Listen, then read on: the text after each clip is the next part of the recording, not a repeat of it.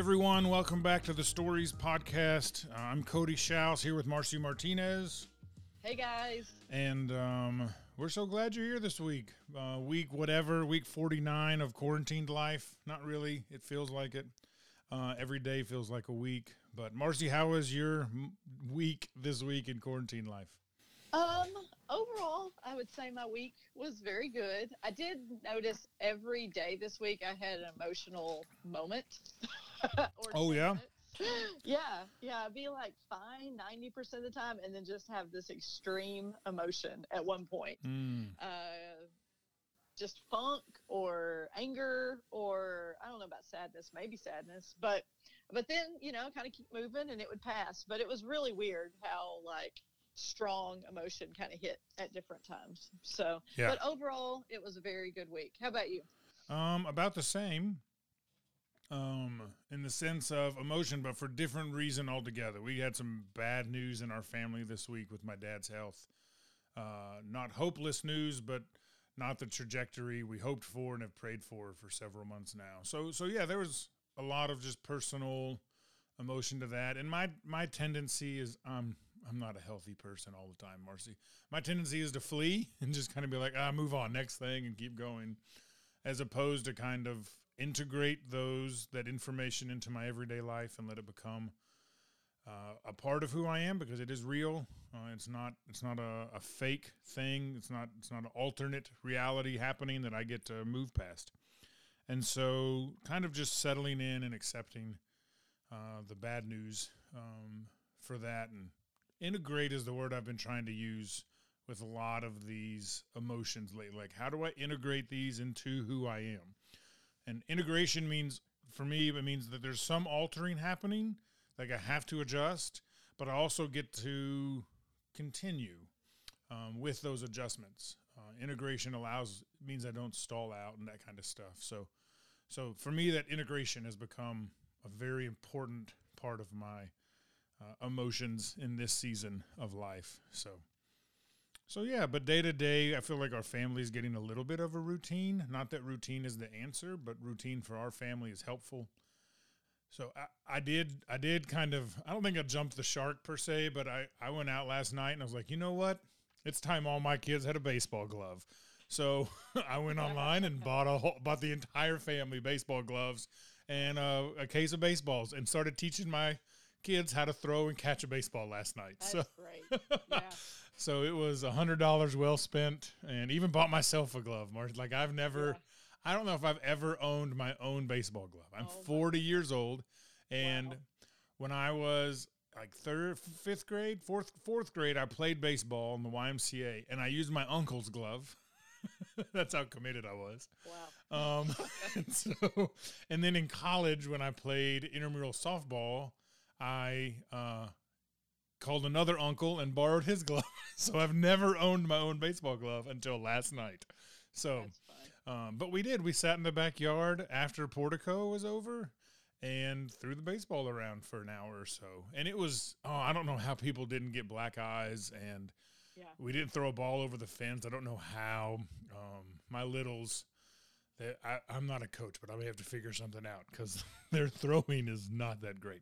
So, but hey, they're 5 and 6, so it's okay. But it was just a great time. It was just a wonderful time. So I love playing catch. Like I've had a glove as long as I can remember. Yeah. And I would go out. We had a high pitched roof, and so I would go out and throw a tennis ball up on the roof and catch it with myself. That way I could play. And so I've always loved. Like I find it very therapeutic to just play catch and relax. And well, you can come over and join anytime. We can keep social distancing and wear a glove, and we can throw a ball around. It's funny. I said that my future husband had to be able to play catch, and you should have seen Javi the first time he had to play catch with me. He was like sweating. He was so nervous. He can come too. But you also are helping the neighborhood, because my neighbors played baseball in their front yard the other day, and it just made me so happy. So that's where I got the idea. Yeah. That's exactly what happened. I saw some neighbors throwing the ball on the sidewalk, and I was like, Bishop, would you want to do that? And he's like, I would love to do that. I was like, that's it. We're doing it. So that's great. So that's exactly how it went down. Good investment in my opinion. I think so too. It's already brought a lot of fun. So And even this morning when the kids woke up, they ran out and grabbed their gloves and a tennis ball, and they were out there throwing. So, while I was in here working. So, anyways, it's already a good thing. So, well, hey, our story in the news this week is one you sent me, and it's heavy but really good. So, why don't you lead our conversation through our article today? Okay. I stumbled upon this article earlier this week, and it's by Marnie Wedlake, and it was written on April 17th. And it says, the title is Some Students in the Class of 2020 May Face Traumatic Loss Due to Coronavirus. Here's How to Help. Which I'm so thankful as a college minister to stumble upon something like that, because I don't know if I've said it in the podcast, but I know I've said it to you many times. I have felt most compassion and concern for our seniors, those that are graduating, because Absolutely. of all of the things, and it says in her article, she describes kind of early in, the very first sentence, in a rapid response to COVID-19, universities moved classes online and brought campus life to a sudden halt for thousands of final year graduates. And that is really what we witnessed. Classes went online. Campus life came to a halt, and there were still some that had lived in the same place for 4 years and had to move out within a week. Go in the rain, move your entire life out, and move back to your family. It happened without warning, right? It was, hey, go to do spring break. We're going to extend it a week, and then then no one came back. Yeah. Right. So it happened there's no closure to anything yet. And the sudden end is true. And it goes on to talk about how, there's not a time, I'll have to find it, but that doesn't give them time to have the normal, what I have it written down. It takes away the most events that temper the sadness of saying goodbye, which would be, graduation, or it would be graduation parties, or it would be banquets at the end of the year. All of the milestones that we go through, they are experiencing none of those. And so it really is just this sudden kind of just a change of life, basically, right? And so what have you seen, Cody? Have you seen that in the guy students that you meet with? How's that played out? Yeah, I think so. I do think I think some guys, guys tend to think, I don't want to speak broadly. Confession. Broad brushstroke. Guys tend to think in the more immediate, not in the long run, right? And so I think the immediate was, I'm not going to see my friends. And now the immediate is, this is going to go into summer. Like, I'm about to take finals from home. Like, it's kind of what's next is kind of what's most pressing. And so I think especially our senior guys are starting to embrace that, or maybe it was always an idea, but now it's a reality, right? A month ago it was the idea that I won't get to walk, but now it's, I really don't get to walk. Mm-hmm.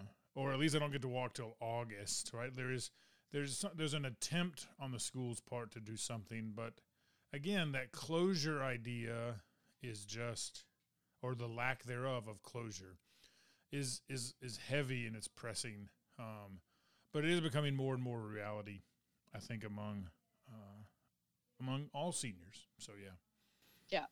And then you've got which we're not going to spend a long time talking about it, but you've got the added stress of now they all need to find a job. Yeah. In an economy where I was going to look up the latest numbers and I didn't, but extremely large unemployment rate now.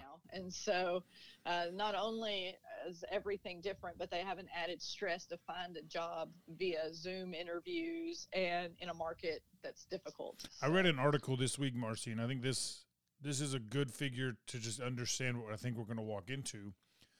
One, he's an economist, but now he consults for nonprofits. So training in early careers, economics. Now he helps nonprofits. And he foresees a 20% constriction on spending and giving in our culture. And to put that into kind of some comparison, the Great Recession of 2008, there was 4% constriction of spending and giving in the GDP, and he thinks 20. So he's actually telling his nonprofits to work off of a 40% less giving, so a 60% budget. in the short run future, so the next 2 to 3 years of theirs. So imagine trying to get a job in an economy that's going to be 5 times more constricted than the Great Recession of 2008, than 12 years ago. And that just, to me, blows my mind and breaks my heart for so many people, especially our seniors, who are trying to enter a workforce for the first time.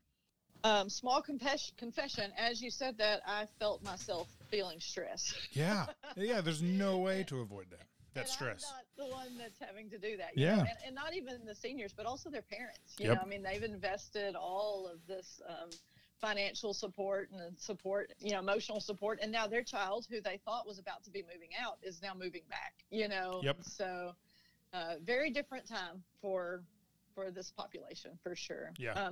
Let's go on in the article. Still in the first paragraph, it says, which I think is the thesis, the fallout from this has the potential to exacerbate the existential despair that many young people may be experiencing or turn into as a traumatic loss. So then she goes on to talk about this existential despair and traumatic loss. Yeah. So let's go into the first topic of existential despair. And it's basically this idea that you end up losing your purpose. When a person loses their purpose, they kind of have to face this, facing the moral self and unbearable truth of your finiteness, Mm-hmm. which no one wants to do that. That's horrible.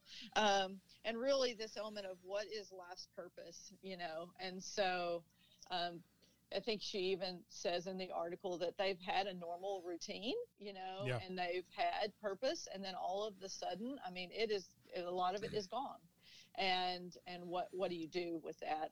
What were your thoughts on this point? Yeah, I just kept thinking of something I saw earlier this week was Hulk Hogan. I know it ran to bring Hulk Hogan into the conversation, but I read a few years ago, Hulk Hogan, he had a Christian conversion, I guess, came to faith in Jesus. And this week he tweeted, God has taken our idols away. This is a chance for us to reevaluate. And again, it's coming from Hulk Hogan, so it's incredibly difficult to take serious. But if you took the comment and made it from, a Tim Keller or a Matt Chandler or from a pastor, it would make sense. And so that's the hard part for me. But it's hard to take serious because it's from Hulk Hogan. But he said this very thing, that this idea that the things we would worship and idolize, schedule, community, he talks about entertainment and sports, but I think even the more necessities of life, just the idea of flourishing. We've really idolized flourishing for the sake of comfort and not trusted God for comfort is what he kind of digs into. I took it there. I don't think he did. But anyways, I just think so many parts of our culture right now are being forced into this evaluation, almost existential evaluation, and I would argue that is not a strong place for our culture, existential or evaluation. So, so I think there's going to be a lot of hurt that comes from being forced into it. Yeah. Yeah. Well, and she says, for others, existential despair happens suddenly or is triggered by a significant event. Depressed or anxious thoughts and feelings about ourselves and our future are common. But I like this. Existential despair can be destabilizing or an opportunity for change, which is what you said, so it can go either way. Yeah. For sure. And I think that one thing that does affect that is this next element of traumatic loss. Like it can go into places of feeling traumatic loss, or it can also, as you said, bring us into new patterns and new, for some students, college was horrible. They didn't actually have the typical college experience, and they're ready to move on and they're ready for change. And yeah. So that was a thought I had when reading this section, was she kind of almost creates a utopian idea of what the university setting campus life is for a student, that it's not traumatic, but I think for some it is traumatic. And and this is a relief for some, as going to college is relief for some, being done with college is relief for some as well. Yeah. And she, so in kind of what you were talking about, this utopian, she says for about 4 years, university has been their home, community, and source of identity. Some will be at greater risk of fallout than others. And then she says, those who are struggling with the transition and those with histories of trauma will be at greater risk at experiencing this as a traumatic loss, which I really loved that, because I'm even seeing in that, and that makes sense. She goes on to talk about childhood trauma and says that a third to a half of our population that are 18 and younger have experienced childhood trauma. And then she kind of compares it to when they come, or says when they come to college, a lot of them are able to kind of put that behind them and, you know, feel less alone and kind of become this new person. And now if they're back in their home, or they're experiencing a new trauma, it triggers the old trauma. And now we're back in a really negative, sad place, right? Yeah. Thoughts on that? Yeah. I go back to a little utopianized idea that I just don't see. I see just as many students who are lonely in college as I do working with student ministers of high school students. And so I don't know that college is this great place for everybody. It probably is for most, but not for everybody. And so I would argue that those who experience, I don't want to argue, I would add that those who, the 1/3 to 1/2 who in all nightmares had trauma under the age of 18, that college could be just as traumatic, if not more traumatic for them. Which all that does is inflate, I think, what she's getting at is that this can be a traumatic moment for so many. Mm-hmm. Cody, I'm interested, I brought this up last week in our talk, but I'm going to continue, unfortunately, probably. But, I feel like you have had to learn quite a bit about trauma in the last few years with your car wreck. What are some main things for you? Obviously, everybody's trauma is different, but what are some things you've learned about trauma in the last few years? Yeah, the first two things that come to mind, one of them you just said, and this is a big one for me, was everyone's trauma is different. I remember early on in my recovery, I kept hearing people who had it worse than me and kept literally, so my injury, only single-digit percentage of people with my injury walk away. And we're talking less than 5% of the people with my injury and my surgery walk away from it. And I'm walking and drive. So I'm one of those 5%. And constantly I would find stories of people who had the same injury, same surgery, who are paraplegic or quadriplegic and in wheelchairs the rest of their life, and kept thinking, I don't need to feel bad because they have it way worse than me. And I learned, not going to say really quickly, but over a bit of time, that doesn't help me. And admitting that this is traumatic, it could be worse, but it could be better, right? Like that's what made it traumatic, is I didn't plan it. It was completely out of my hands. Had I been in more control of this, it would look completely different. And so I think that's it, is don't try to compare trauma as better or worse, or greater than or less than. Yeah. Is this traumatic for me? How do I pursue health? And I'll go back to that integration word again. How can I integrate this new reality into my original identity? And so, again, this is what I'm learning now. So I say that way down the road, this integration idea. But the first thing is, everyone defines, responds, and has trauma differently. So don't feel like your trauma is less or more than other people's. Your trauma is your trauma. And learn to grieve with other people no matter the state or level of trauma. Second thing I think I learned was I don't have to give this a reason. I don't have to define this right away. I don't have to understand this right away. I can walk in faith. I can walk understanding God's glory, God's peace, God's beauty, God's love for me in a way without defining this. I read a book, and I'm forgetting the author's name. She's a professor at Duke Divinity School, kind of one of the leading historians of the charismatic movement in the Christian world, especially in America. But she's at Duke Divinity, and she wrote a book called Everything Happens for a Reason and the Other Lies the Church Taught Me. And she got diagnosed with untreatable stage 4 cancer right after she had her first child that they had incredible difficulty having. So just this incredible high followed by this demoralizing low. and kind of how she brought resolve in her faith and her life, all that together. And one of the things was, she kind of ended with, I don't have a reason for this. And that is okay with my faith. Like, that doesn't shake or alter my faith. My faith doesn't sit on my understanding of every moment of my life. So it's okay for me to say, I don't have a reason for this. I don't know the reason for this, which is why I enjoyed the article we talked about last week so much. N.T. Wright's article was, hey, God allows us to go through seasons of not knowing, and he calls that lament. And that's what I loved about that conversation. So those would be the first two things I think off the top of my head I would throw out there, that don't try to compare trauma. It doesn't help anybody. And then two, it's okay to not have to define this moment right away or at all, right?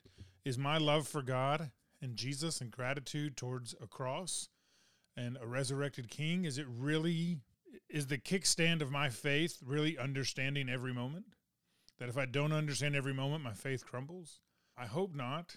I hope that's not a third leg that I've tried to create that is somehow the stability of my faith, understanding every moment. I hope it's not. Yeah, that's great. Because, I mean, and that leads us, I mean, I love those things, and we were actually going to hit on those, so it's perfect. Because then she goes on the article to talk about how do we respond? Yeah. Both how does the person who's feeling this respond, and how do those around them respond, and she talks about one that you didn't hit, which is the idea that anguish isn't a disorder. Yes, I love that, by the way. Yeah, in our culture, we're just so easy to take someone to the doctor and say, this person's depressed, give them medicine, as opposed to saying, no, this person's just grieving and deeply sad, and life has changed dramatically. Yeah. And as you talked about, this idea of just sitting with someone in their grief, which is really what she goes on to say, is to just ask them really big questions. She uses the questions, what has been triggered by this sudden loss? What have you been carrying that you can no longer hold? And then what else are you struggling with for those that it's triggered back previous traumatic experiences? And I just think that's so powerful because, I'm so glad that you brought up the comparative suffering, because I was actually going to bring it up too, as something I struggle with, as well. And even Dr. Brene Brown, who I love, who just started her own podcast, did a talk a few weeks ago on comparative suffering. Oh, wow. An hour-long talk. So if anyone's listening to this and you actually struggle with comparative suffering as well, this idea, as Cody described, of, well, I'm not doing well, but compared to other people, I'm doing okay, so I can't, and I could definitely see this for someone who's graduating. I mean, you're graduating from an amazing university. You have all of these things, your family is still stable. Like, I can't grieve. I can't feel bad for myself, or my parents lost their job. Yeah. I can't feel bad, and the reality is, no, we can all feel bad together. Yeah. We can all grieve together. So, yeah, I really like that idea. And I was kind of hoping you would talk about it last week. So I'm glad that you picked up this week on what you talked about just the need for understanding. Our culture is just so driven by that. And even specifically younger students, I think younger people just are really, we all struggle with it, but I think we all have this false belief that I have to understand why this is happening. And we just cannot, you know, so. And that's okay. Like, it's okay.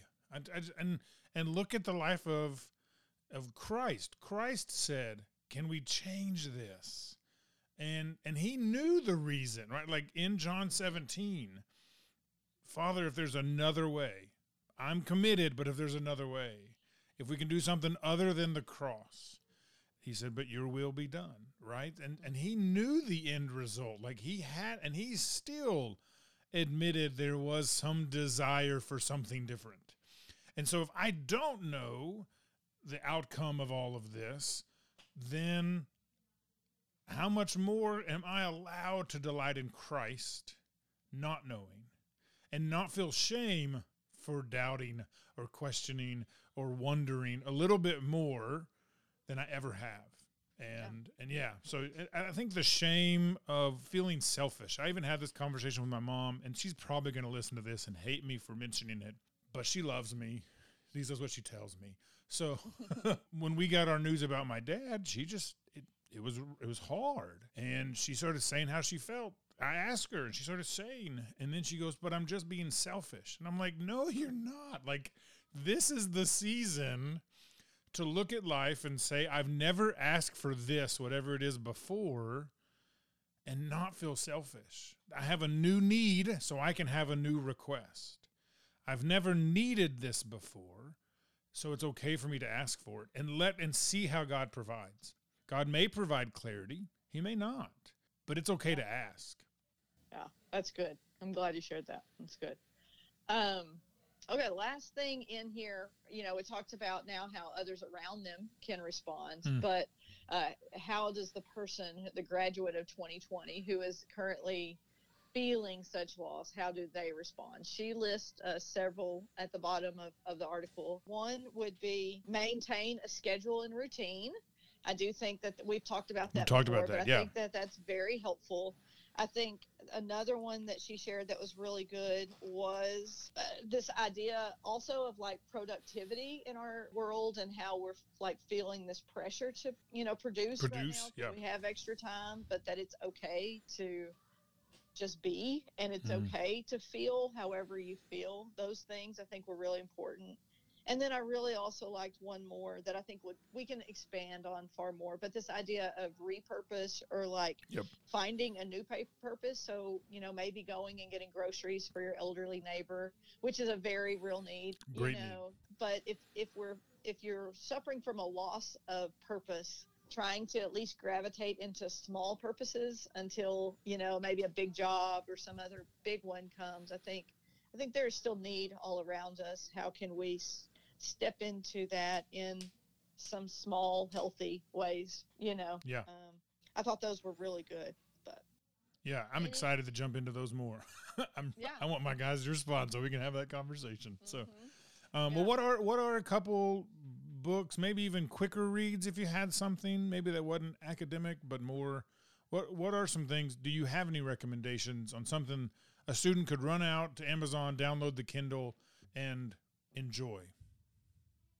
Oh, Lord. If you don't, it's okay. I know you've given me a couple. I don't remember the names of them, but I enjoyed you sharing with me. So, I mean, as I mentioned, the podcast by Brene Brown. Yeah, she's a great author, and it's very grace-filled and compassionate. And if you can read her books, but also now she's got the new podcast, and she's what she calls herself a sociologist, storyteller. Okay. Storyteller, and she uses a lot of humor, which I appreciate. So I'm a huge fan of the things that she teaches. But then also, I have some more that I can share in a few minutes. Why don't you go with the ones you have, and I'm looking at my books right now. Yeah, there's two that come to mind. One I mentioned earlier. It's the Everything Happens for a Reason and Other Lies I Learned at Church, and it is probably 80% biographical of her story and how she walked with God through incredibly traumatic times in her life. Here's the upside. This probably 4 years ago, diagnosed with cancer, still fighting.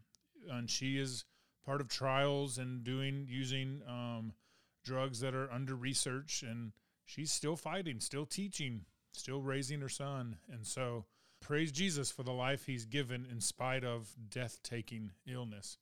The second is probably the book I lean on the most and recommend the most. It's called A Grace Disguised by Jerry Stitzer. This is the book that really freed me from that comparative grief you talked about. This is a guy who lost he was married and had 4 kids, and in one night lost his wife, his mother, and 3 of their kids. Or maybe he had 5 kids and lost 3. It's him and 2 children left. And in one car wreck, lost all those people. And his first chapter is this idea of comparative grief, that my grief is grief and trauma, and so is everyone else's. He's like, how do I look at someone who's only lost their wife and think I have it worse than them? He's like, loss is loss. So A Grace Disguised, How the Soul Grows Through Loss by Jerry Stitzer, Sitzer, Sittser, is just a wonderful book. It's really small. If you devoted a day, you could read it in a day. I think it'll take longer because it's a pretty emotional book. So, but it's not a long read, but it will cause you to open up in some areas and think about some things. So, but I loved it. It took me several months to get through it because of pace, not because it's a big bulky book.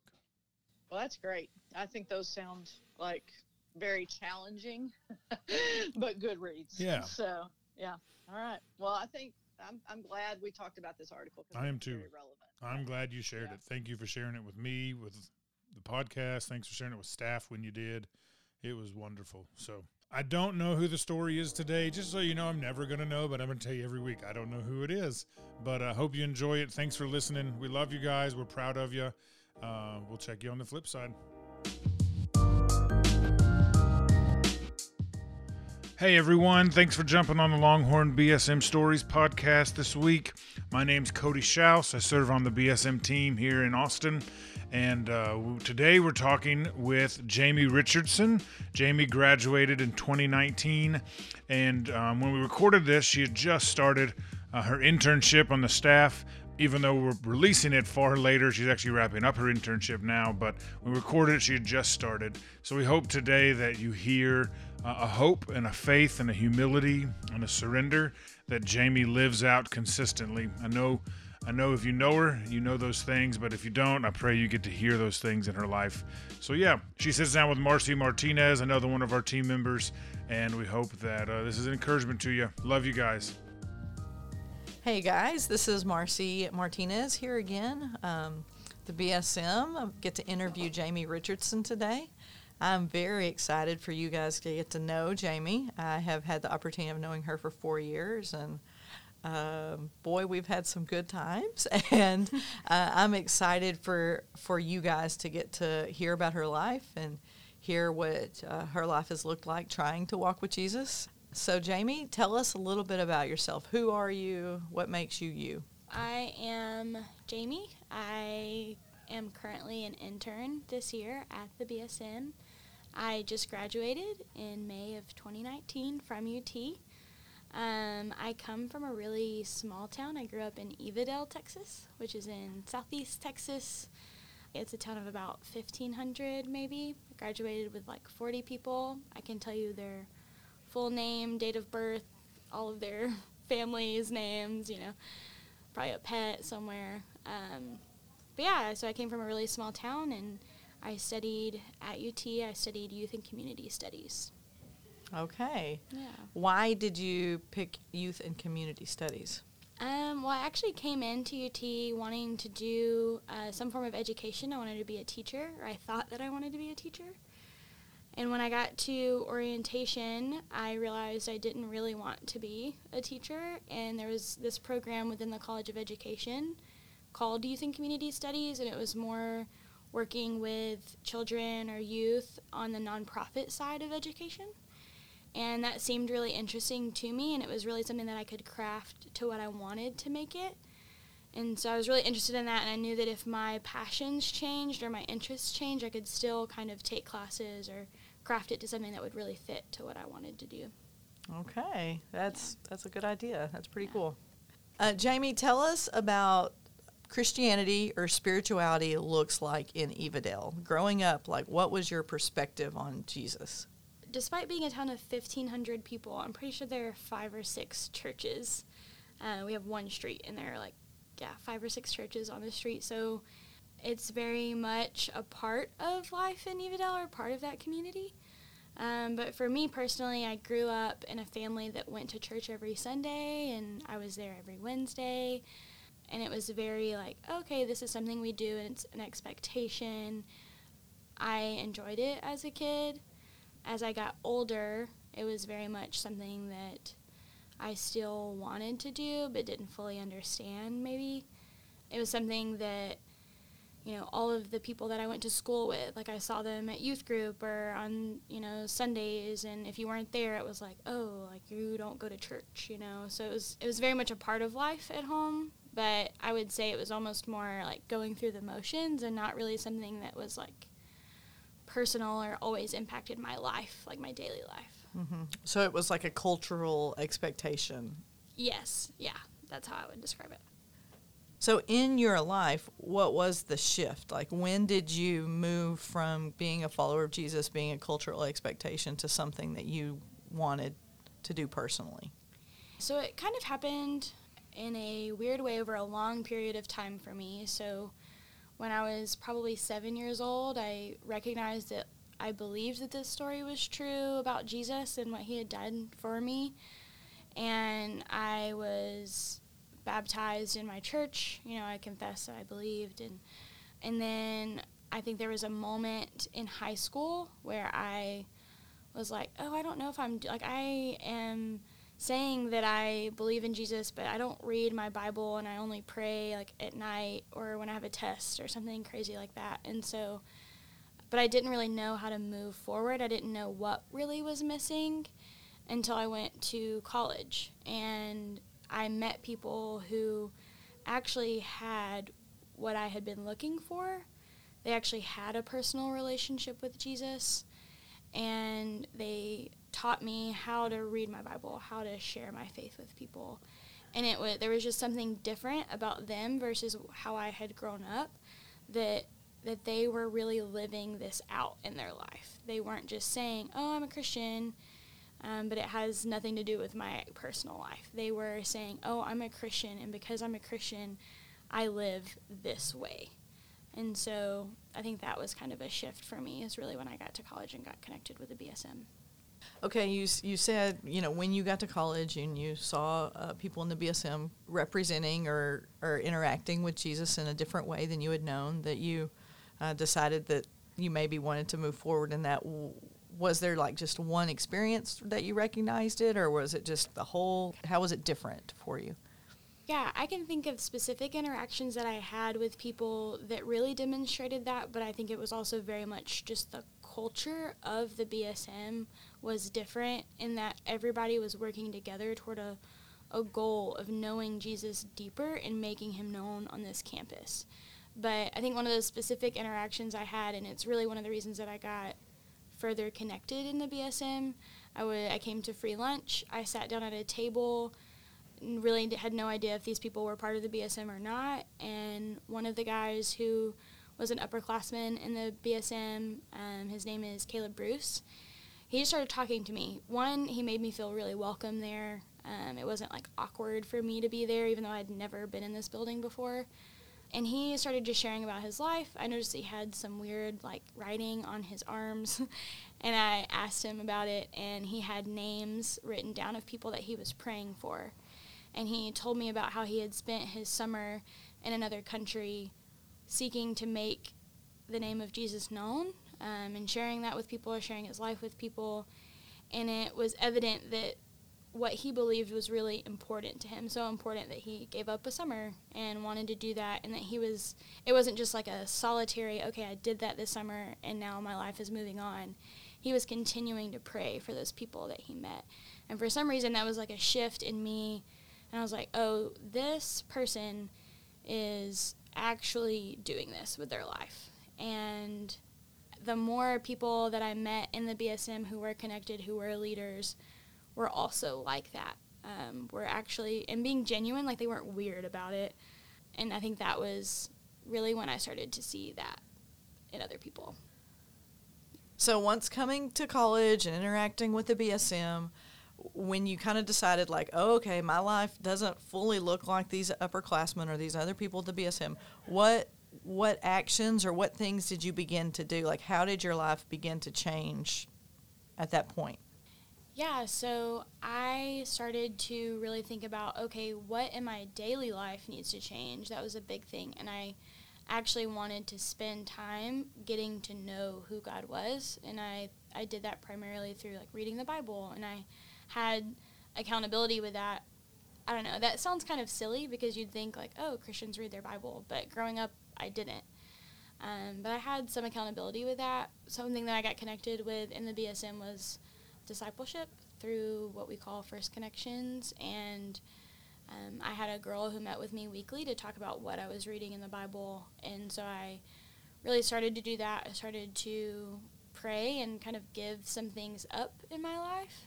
I came in to UT having been in a couple of relationships that I really idolized. I idolized the person. I idolized being in a relationship, and a lot of them, as a result of that, were really unhealthy. And I think my freshman year is when I really started to realize that I couldn't live my life for another person or for a relationship, but I really needed to let go of some of those things and actually let God have control of my life. That the decisions that I made actually needed to be prayed about and thought about. And so I think there was an essence of me giving up control in my life over some of those things. Yeah. That sounds like an interesting change for you. How did that feel? How was that?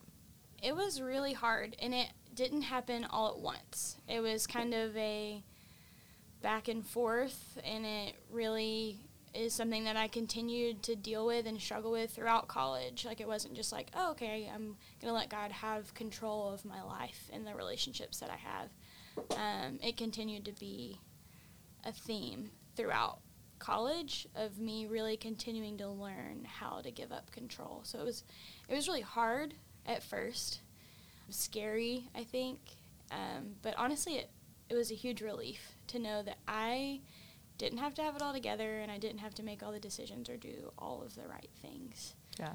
But that I could truly take my hands off and let God have control.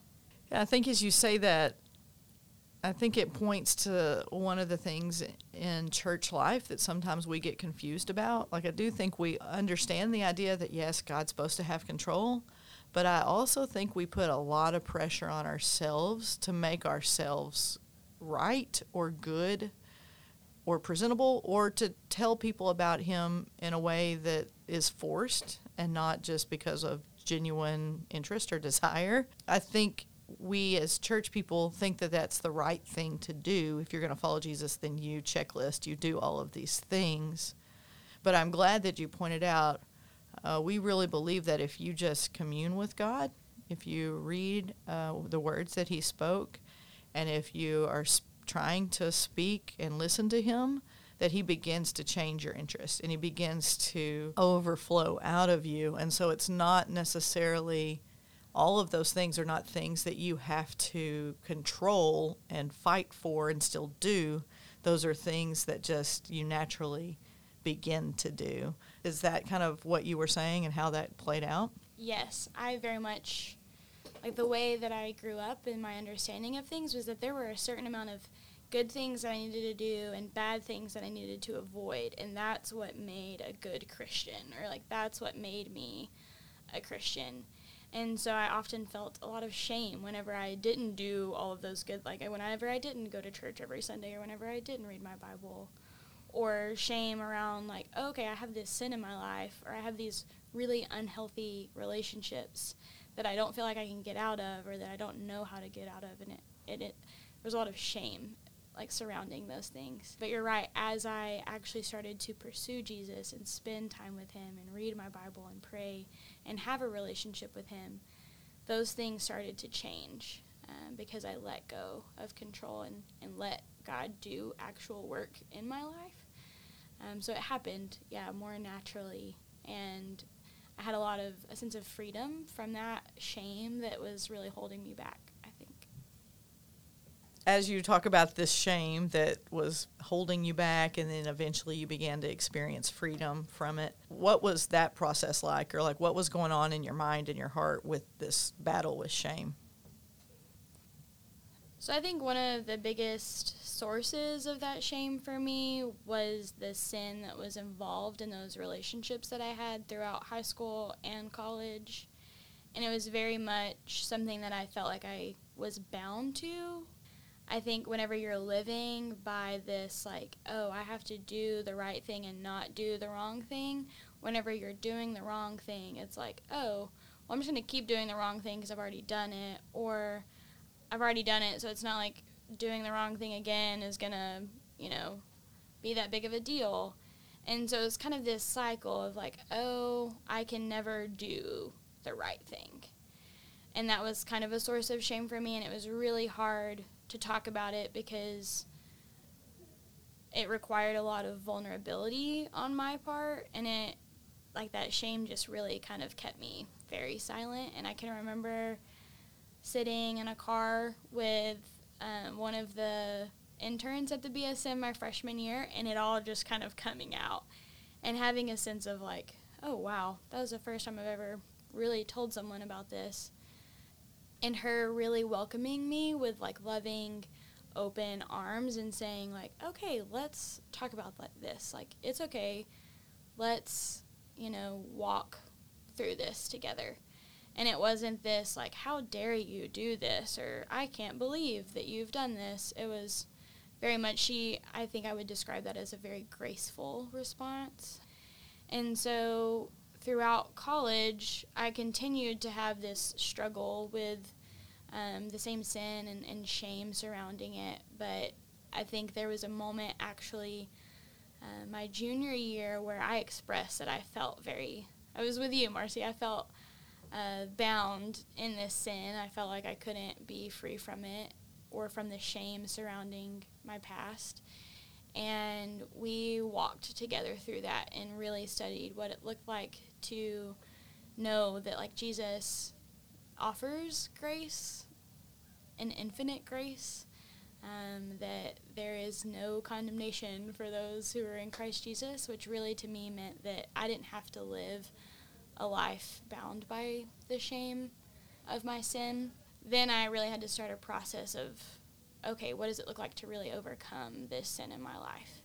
And that happened through being really open and vulnerable all the time about my relationships and having accountability, having someone asking me, how is this going?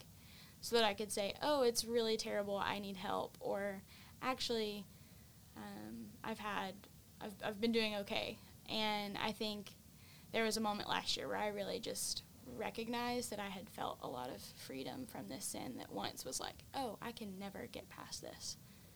Yeah, thank you so much for explaining that and sharing some of those things. Again, participating in vulnerability, which, like I said previously, that's what shame does. Shame isolates us and separates us. And I think that we all have this fear of being known. Like, if someone would know what I have done, and for all of us it's something, then there is no way I'll be accepted. There's no way I could be loved. There is no way a God could love me if they knew what I'm doing or what I have done, and that's the great thing about the story of Jesus, Jesus says in 2 Corinthians 5:17, if anyone is in Christ, the new creation has come. The old is gone, the new has come. And so it's this idea of who you were or what you have done, or even what you're continuing to do. There is grace for that. Jesus doesn't want us to sit in that, but he understands, and he is near to us as we try to move forward in holiness, or in trying to move forward in understanding what it looks like to follow Jesus. And I think that's a really beautiful thing. I had a New Testament professor in college that used to always say the ground is level at the foot of the cross. And I always just thought that was so powerful, that it doesn't matter who we are or what we do. God's love is for all people. And I think that's just a really powerful thing that we all have to keep in mind. There's no hierarchy in following Jesus. Okay, Jamie, as we're talking about shame, what would you say to someone else who maybe feels shame, feels stuck in a pattern of something they don't necessarily want to do but feels like they can't get out of it? A big thing I would want to say to them is it's okay to talk about it. It's really scary to open up, but there are people who are ready to listen to you and love you and offer you that same grace that Jesus does. That you don't have to feel a fear that someone is not going to love you or that someone is going to see you differently, but there are people who will listen to you, who are ready to walk with you through that. I think for me it was a really taboo thing for so long to talk about, but that moment that I was talking about in the car with Maisie, I just felt this sense of peace that I finally got to say that, and she did not totally condemn me. She did not say, oh, you can't be part of the BSM anymore, or oh, I can't believe that you did this. She just continued to love me and see me the same way. And there are people out there who, if you are struggling with something like that, or you are wrestling with some kind of shame, there are good people who are ready to walk with you through that. Great. That's great. As we try to follow Jesus, there are great moments of growth, and then there are also times where it's just hard.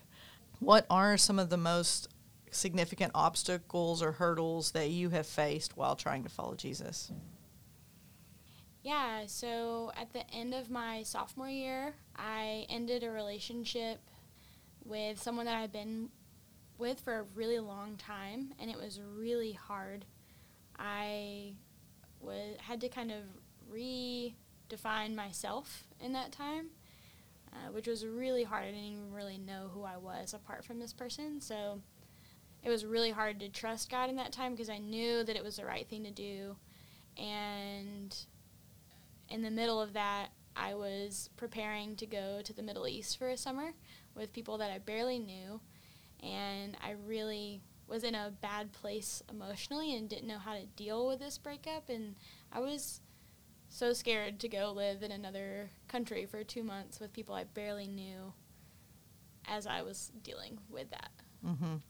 And how did that summer go for you? It was a really challenging summer. There are a lot of incredible stories of what God did, how he used us, but I think I would really say it was a summer where I had to truly learn how to rely on the Lord for comfort and strength.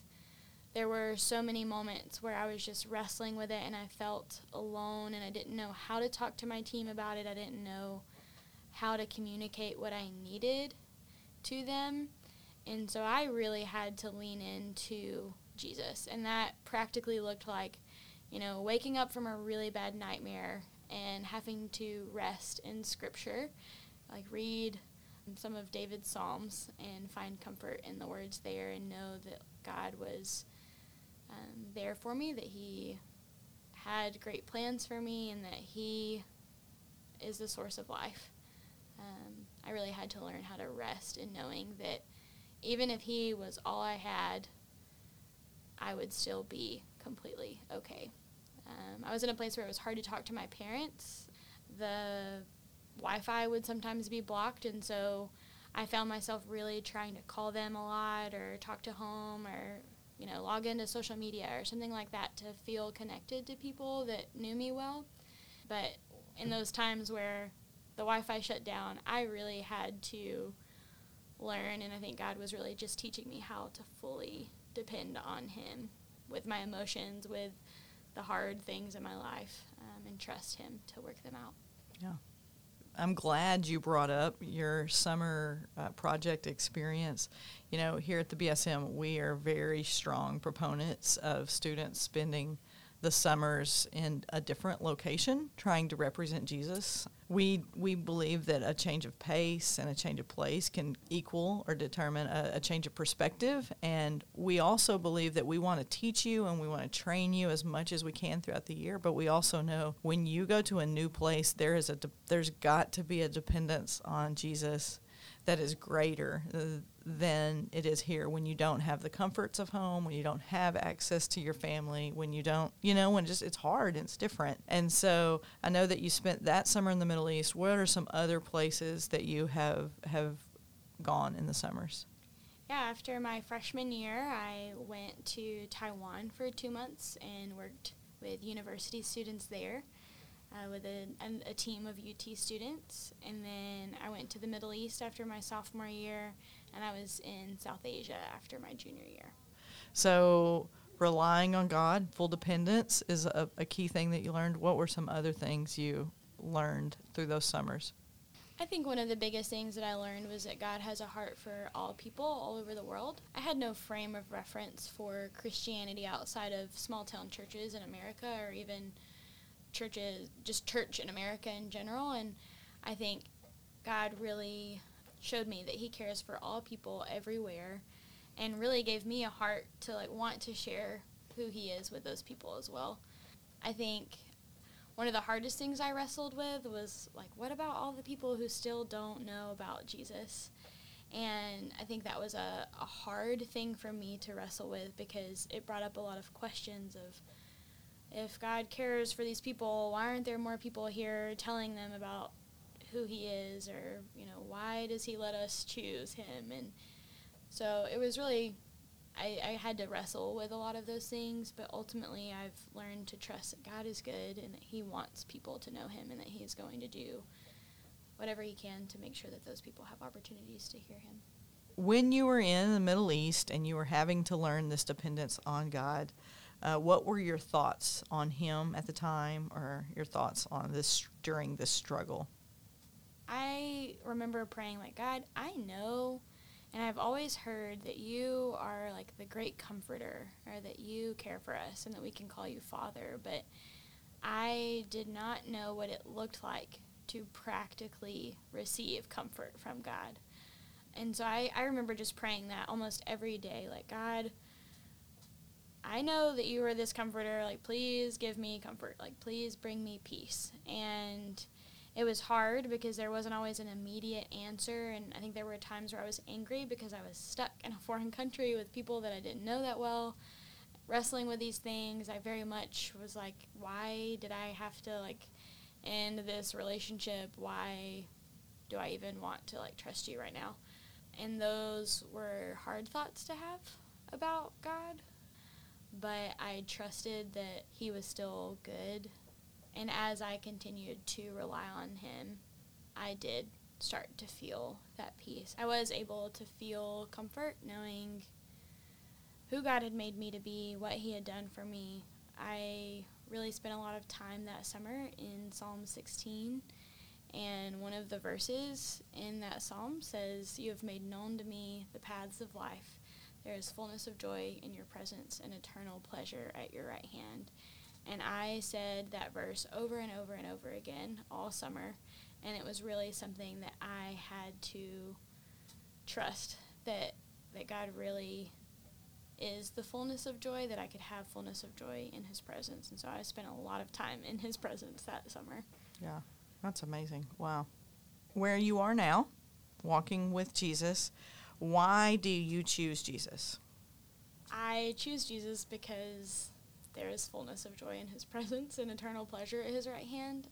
I don't think at any point in my life that has ever looked like life being easy or perfect or good, and that it's not going to be hard.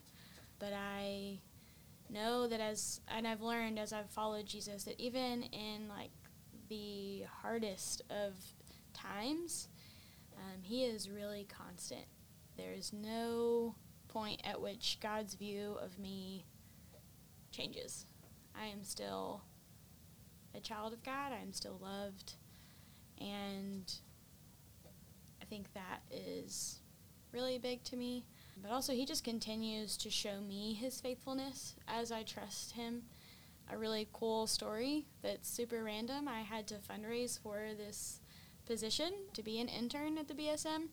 And through the faithfulness of God, I was able to raise $4,500 in a single day. And it was purely nothing that I could have done, nothing that I said. I don't think any of the conversations I had were just so convincing or anything like that, but he just provided in a really big way because I needed that money in order to be here. And moments like that, I think, are moments where I really see that God is faithful and that he is good. Jamie, you're saying that God is faithful. For someone else out there who is trying to, like, maybe begin walking with Jesus or understanding more about God, what are some things you have done? And we talked about this, and it may be already what you said, but what has faithfulness looked like in your life? In my life, I think it also has incorporated a lot of discipline, that knowing that I need to read my Bible, not because it's an expectation, but doing that means that I get to sit in the presence of God. And so I think that's like a small act of faithfulness, of, like, sitting in the presence of God and continuing to grow in that. But also I think there are things that God has called me to do, which sounds really overwhelming, probably for anybody out there who is like, what the heck does it mean for God to call you to do something? But I very much feel like there have been moments in my life where God has told me to do something, has called me to do something, whether it be to work at the BSM or to spend my summer in the Middle East, even though it was really hard. And I think being faithful to do those things, faithful to that, even when it's really hard. Yeah, I do think that there's, as you're talking about, there's a really critical part of following Jesus where you, on a daily basis, say, okay, God, what do you want me to do? And then beginning to be willing to do that. I think that as you referenced at the very beginning, in cultural Christianity, you go to church on Sunday, you look good there, and then you leave, and you do not think about it until the following Sunday. And when you are truly trying to follow Jesus, it is very much a daily basis of, Jesus, I want to follow you in my life, and therefore, what do you want to do in me today? I think it is very much a different shift on it. Okay, Jamie, we hit a lot of things in your life. Thank you again for being so honest, and I know that you'd love to talk to anybody out there about your life and other things going on. You, by far, did not share all of the struggles you've had or all of the things that your life represents, and there's so much more to you that we just don't have time to share today. But thank you for being honest with us about what it's looked like for you to follow Jesus. We thank you. Yeah, thanks for having me. I'm really glad I got to share my story.